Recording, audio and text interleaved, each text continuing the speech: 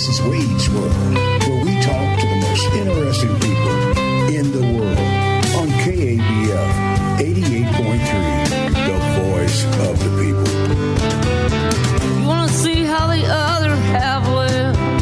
You want to see how we get around? Why don't you come visit me on the east side of town? This is Wade Rathke, and you're listening to Wade's World, a Voice of the People program. Welcome to the east side of town so that we can talk about how the other half lives and what life is like here living in Wade's World, whether that's the east side of Little Rock, Greenville, or New Orleans, or on Acorn Radio in Nairobi, Bengaluru, Bristol, or Bombay, points east and west, where we are either rebroadcast or live streamed at kabf.org, wamf.org, or acornradio.org. A podcast will be available, this show, on those websites and at www.chieforganizer.org. You know the story on Wade's World. We talk to the most interesting people in the world, and today we're talking to Professor Janet Jakobsen, who is a professor at Barnard College in New York City, about her new book, The Sex Obsession, Perversity and Possibility in American Politics. What a great title. Welcome to Wade's World, Janet. Thank you very much for having me, Wade. I'm happy to be here. Well, I was telling you before we got on the air, I loved reading this book, but it is a dense book. This is a well-constructed argument. We're just going to jump right into it, Janet. Okay. What's the overall push that led you to write this book, and particularly to put it out right now? My PhD is in religious ethics. Actually, I'm trained in ethics and the study of religion, and I've often worked and been appointed in women's gender and sexuality studies programs, and was for many years the director of the research center, the Barnard Center for Research on Women at my college. And when I stepped down from that in July of 2015, the 2016 election cycle had begun. Donald Trump had declared his presidency, and I thought, my training in terms of thinking about religion and thinking about issues of gender and sexuality is going to be relevant to what's happening. So I started doing research on that intersection in relation to American politics, and was fortunate enough to finish the book. And academic books take a long time to get out, but to have it come out at this time. And sure enough, gender, sexuality, and religion have been mainstays, not only in the two election cycles, but throughout the last 5 years. Well, and they're always important, but you argue it's a real mistake to see these as islands unto themselves. Yes, that is, in fact, the main argument of the book, which is that we tend to pull out single issues when, in fact, we live in a very complex world that's where issues are moving around in relation to each other, that they're entangled, if you will. And that in particular, when we think about religion, we generally associate it with sexuality, and similarly, when we think about sexuality, gender, and sexuality, we associate them with religion. And in doing that, we narrow all kinds of political possibility, both in terms of what religion is in many people's lives, which is that, one, not all religions are sexually conservative. Not all religions encourage gender hierarchy. And many religious people are committed to social justice on a range of issues: immigration, the environment, the economy, war and peace. And all of that, really disappears and is actively pushed out. I look at Supreme Court cases in the book and their unwillingness to take up cases related to, for example, religion and the environment. And on the other side, when we think about what gender and sexuality is about, it tends to also be a narrow set of issues. And what I found in doing research for the book is that, in fact, gender and sexuality plays a role in a lot of different issues. In the ones we would readily identify: reproductive justice, equal pay, sexual harassment at work, violence, but also in terms of economics, again, immigration, health care, the environment, et cetera. And so part of what the book tries to do is put those issues back in context so that we can understand what's really happening in our political life. Part of the theme that you use to encapsulate that kind of argument is one that I loved and told you by email I was going to steal as soon as I could, and I'm not doing it in the dark of night right here in public. But you you have this phrase, productive incoherence, because part of what you argue is that these things are not binary. They're all intersectional and in a vastly more complex way than maybe some other people would try to argue as they try to create coherence. But explain to our listeners what productive incoherence really is. Yes, so what I'm interested in is how is common sense produced, and we assume that common sense is produced by the most coherent arguments. And in fact, kind of the opposite is true, that incoherence that can be held together, made productive, is the most effective in political formation. And we can see that actually on full display in the current administration. So I'll just take, the Trump administration's response to COVID, which is utterly incoherent. On the one hand, the administration claims vaccines are coming, they're just around the corner. On the other hand, herd immunity, we're just going to wait and see what happens. If you were really dedicated to vaccines, you would be encouraging people to stay home, protect themselves, do everything they can not to get infected until there is a vaccine. But instead, the administration promotes both of these, even though they're not coherent with each other. And so then we have to ask, what does that produce? Well, it produces a narrative in which, in either case, no matter what, the administration is not responsible for doing anything. And that happens on issue after issue. In this administration, certainly, if you take any issue, you can find, the administration being all over the map in terms of what they're promoting. And that happens also in a range of other thinking where we try to set up these binaries so as to cover over the fact that all kinds of issues are variously complex, and that if we could look at that complexity, and I want to emphasize that part of what I get to at the end, Justice from the Ground Up, is trying to take small steps around you so as not to be overwhelmed by that complexity. Indeed, and we could say that a metaphor that kept jumping into my mind was productive incoherence is a little bit like heads you win, tails you win. Exactly. But it's not one you used. The basic metaphor of the book looks at a kaleidoscope, which is I found it was an interesting way to look at this. Would you share that with people? Yes, so what I'm interested in is it's not that, this complexity that I'm talking about is just, some overwhelming scattershot thing, that in fact what happens is these, if you will, incoherent pieces of our common sense are held together in different patterns.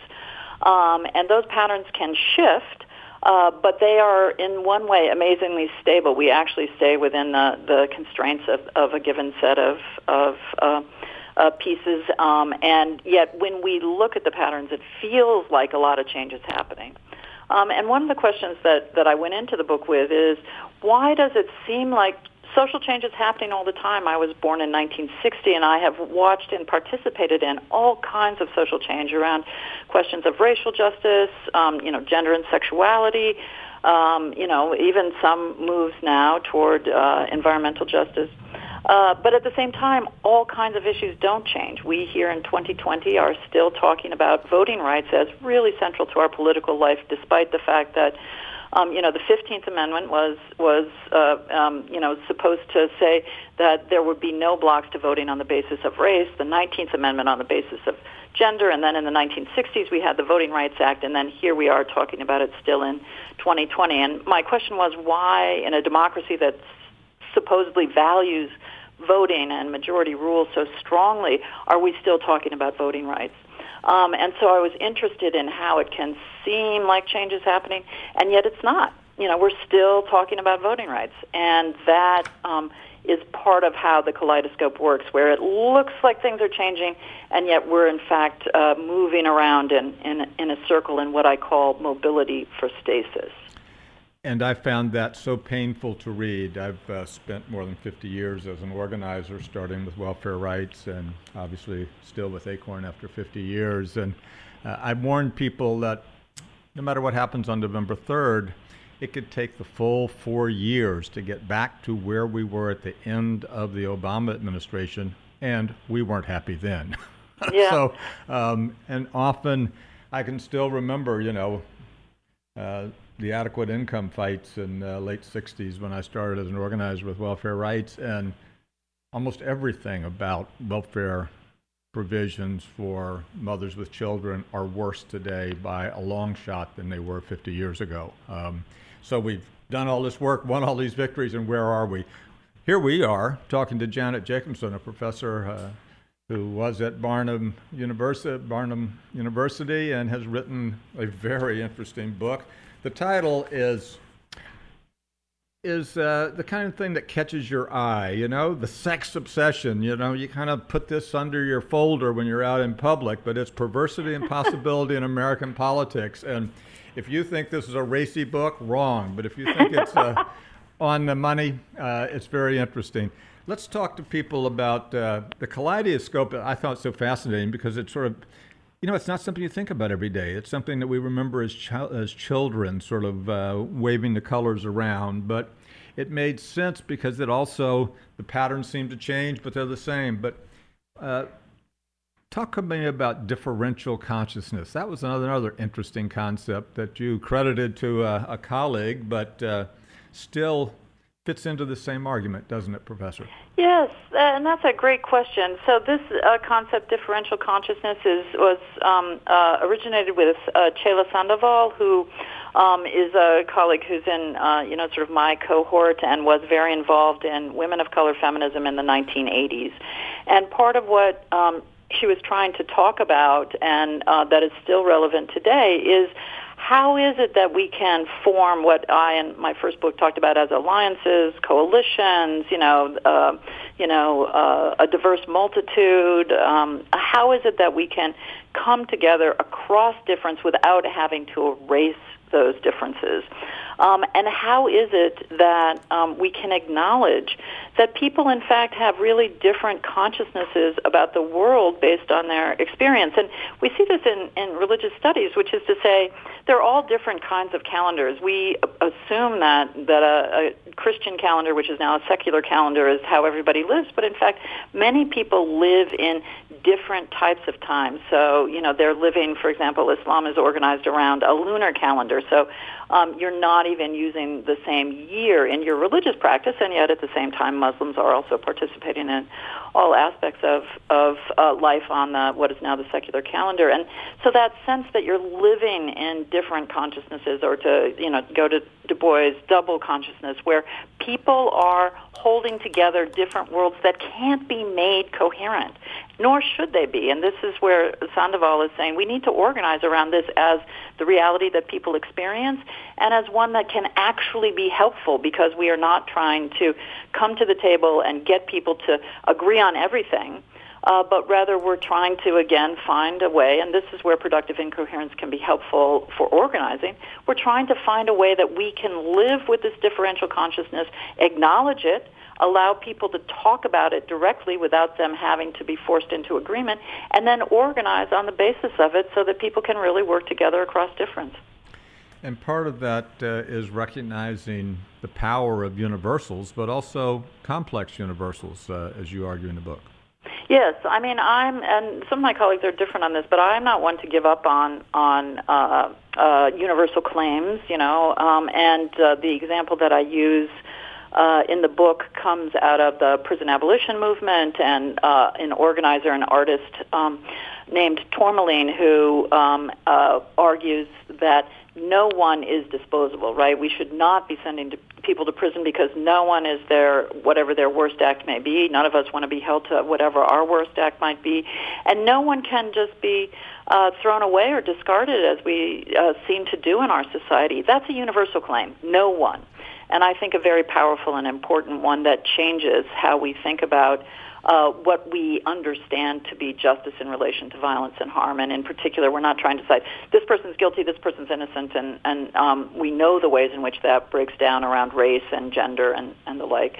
So that kind of universal claim is very, very important. And yet, if Sandoval is right, and we have now decades of women of color organizing to support this, then we also are not all just going to come together into a happily ever after vision of a utopia in which everyone is the same. And so part of what I'm interested in is how we can make these kind of powerful claims.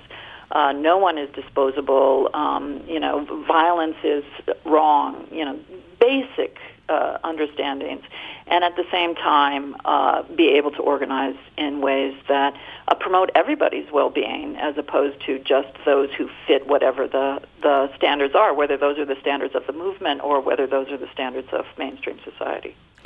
The power, as you say, of universal claims is so important. I mean, our ability to label campaigns around wages as living wages is, certainly made a huge difference to us for more than a decade in winning increases city and state by city. And the opposition's ability to talk about right to work, that totally eroded an understanding of what unions contribute and how dues systems work. I mean, it has nothing to do with right to work. It has only to do with the very trivial matter in some cases of how you collect dues. But these, and even the current Black Lives Matter, I mean, it's sort of interesting how that is pushed back on all lives or blue lives or whatever, because the very power of that is unquestionable. It's categorical. Yes, of course Black Lives Matter. And if that demand is coming from the streets and loud voices, it even is more powerful. But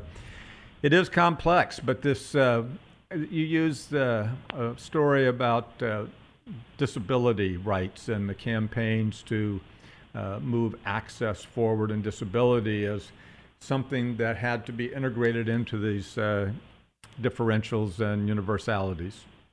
Yes, and so my partner, Christina Crosby, experienced a spinal cord injury in a bicycle accident and has been paralyzed ever since and is a wheelchair user, and I've spent a lot of time in disability active spaces as a result. And one of the things that I learned is that this concept of universal access or universal design is so important, again, in the claim. Yes, the public sphere should be open to everyone. Everyone should have a home that is accessible to and supportive of whatever their physical needs might be. And yet there's no single type of disability, even amongst people who are wheelchair users. They have all different kinds of needs. And then certainly if we, for example, one of the examples I use in the book is the first time I went with Christina to the Society for Disability Studies, and the conference was at a hotel, which was great for her. Big, long, open hallways, lots of elevator banks, things that are not always the case, for example, in college and university buildings. And yet for people who have environmental illnesses or allergies to chemical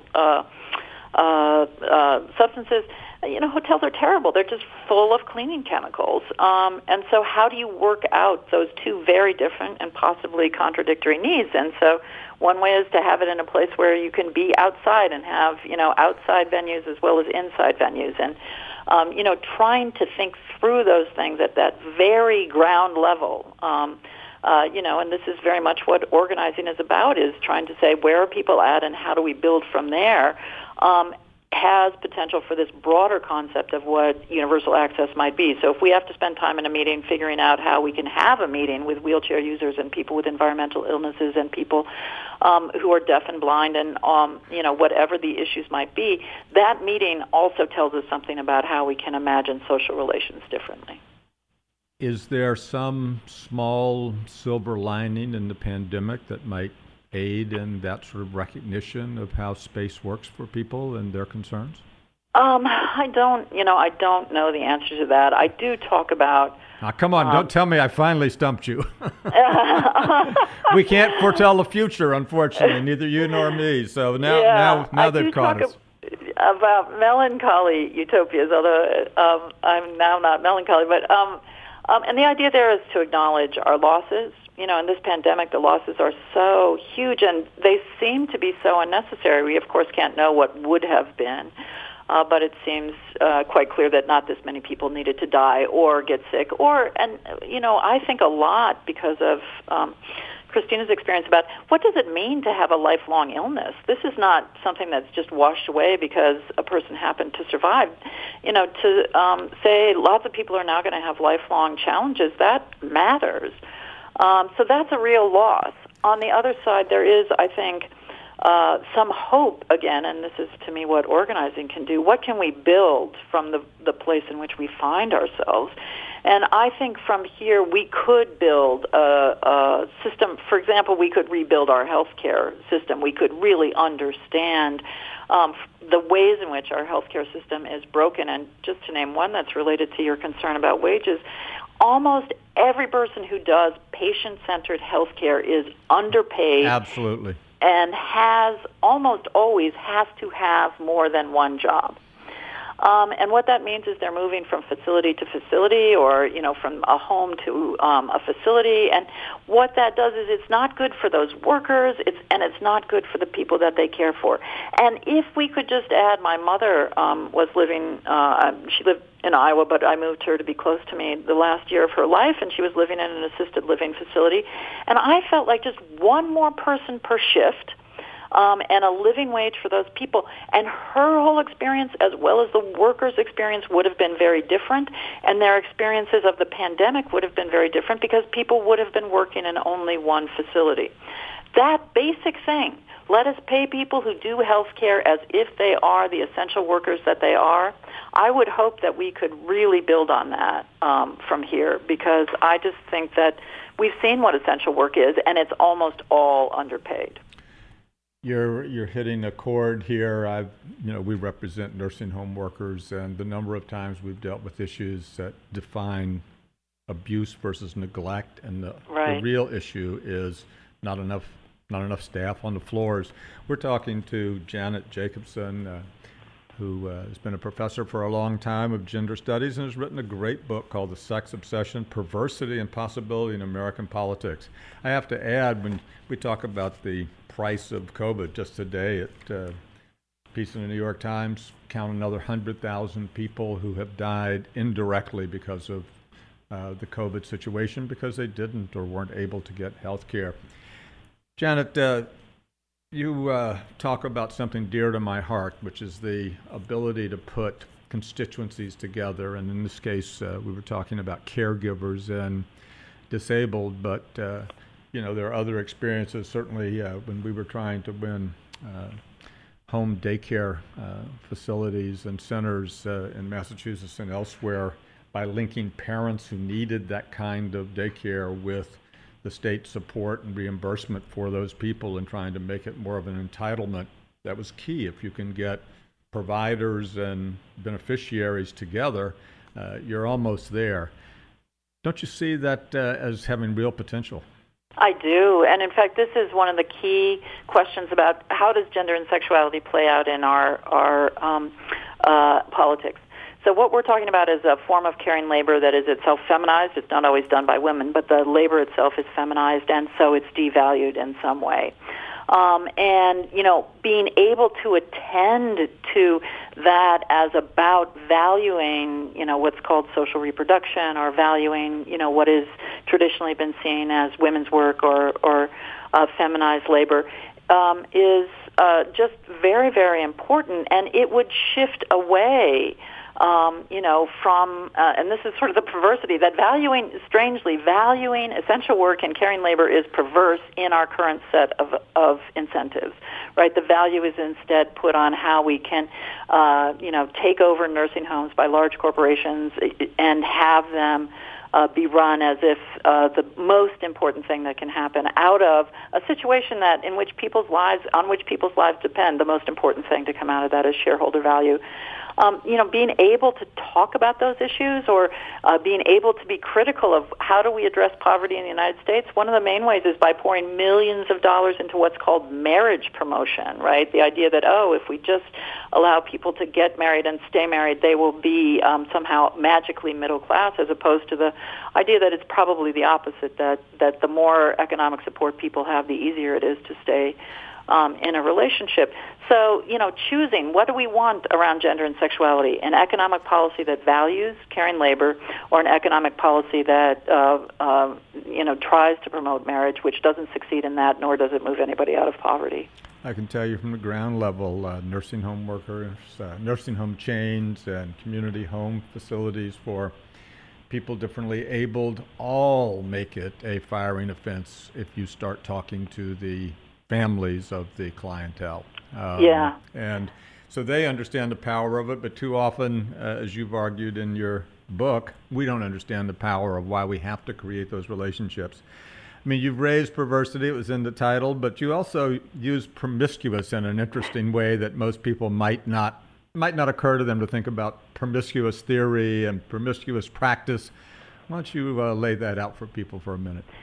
Yeah, so what I'm interested in here is the ways in which we are taught, and this is true for movement organizers as well as, just sort of mainstream culture, to be disciplined in particular ways and stick to our issues, stick to your lane. These are things that I've heard in a lot of movement settings. And what I argue instead is that we need to have more facility and more practice at moving around. So what is the connection between, the Fight for 15 or other wage movement, living wage movements, and gender and sexuality? Exactly. What is the relation between the environment and housing, where we cut down forests to make farms and then we have those farms grow houses? That all of those issues are currently separate. And we can sometimes now, thanks to the work of many black feminists, and the idea of intersectionality, we can focus on sort of one intersection, the relation, for example, between race and environment, race and housing. But, race, the environment, and housing are rarely held together. And so what I'm interested in, and I take practice seriously in both its senses, which is actually doing things. I think that being able to do things, we learn from that. So even though I'm now an academic, I think that practice produces knowledge. But also practice as in we got to try things. And so being able to move a little promiscuously amongst issues or different cultural settings, whatever it might be, will enable, I think, that kind of building of connections from the ground up, where in order to actually be politically effective with people, you need to know them. Me as the family of someone who's living in a assisted living, facility, I do need to know the people that work there for all kinds of reasons, including so that I understand what their working conditions are and do whatever I can to make them better. And frankly, that means they do a better job when they know you. I was also struck, this whole intersectionality. We did a report a couple of years ago about the lack of change in electric co-ops, where throughout the South, there was almost no representation of black or brown members of these co-ops. They were still stuck in the 50s. There were almost no women. And so the practices were not democratic, and they weren't representative of the people who they served. I mean, Deep South, and still, the Delta, Mississippi, 100% white elderly men on the board of these electric co-ops. And in talking to others who were interested in the cooperative movement, it was very difficult to ever get support because they believed we needed to just learn to live with that because they were trying to convince these people to go solar. Right, yeah. And the top of my head would blow off. It's just this whole, people hear a lot about intersectionality, but that's really what we need to make the dominant concern from what I read in your book. Yes, absolutely. And part of it is this, which is, and this goes back to differential consciousness, double consciousness. There's all kinds of things we don't know about what people's lives are like. So until I became very involved in caring for my partner or for my mother, there's lots I didn't know about what it took to get health care every day, right? And so being able to talk with people about what their lives are like in terms of what their energy needs are, in terms of do they have heat, do they have the heat that they need, or in the South, do they have air conditioning or, electric lighting, whatever it is. People from the top down, they don't know exactly what's going on or what can be needed, and they're not going to have the most creative solutions either. That's right. And you need to let people know how to get your book. Oh, okay. So the book is from NYU Press. You can go to nyupress.org. You can, of course, go to your local independent bookstore and just ask for it. And also, you can find a link to it on my website, which is janetjacobsen.org. And I'm going to spell that for you because my name is a little different from the usual spelling. So it's JanetJacobsen.org. Janet Jacobsen, all one word, .org. That's a K, not a C, and an E, not an O. And you have an email connected to that website? Yes, people can reach me at my Barnard email, which is Jakobsen, again spelled JJJAKOBSEN, at Barnard, BARNARD.edu. As you can tell, this book is, you're taking a weight when you start it, but you can't stop it, and you need to read this seriously, as I did. I confess to Professor Jakobsen that she made me work on this one, and that's not a bad thing. Thank you so much for being with us. This has been Wade's World for another week, the world where the other half lives, where we talk about things you've never heard, and as Lucinda Williams sang, things you've never seen and will never forget. Wade's World is underwritten by the Darrow Foundation, a progressive force enabling change based in Little Rock, Arkansas. And as the song goes, we say it loud, we say it on the air, we say it on the radio. Until next week, when we have another guest, this is Wade Rathke from Wade's World. Thank you.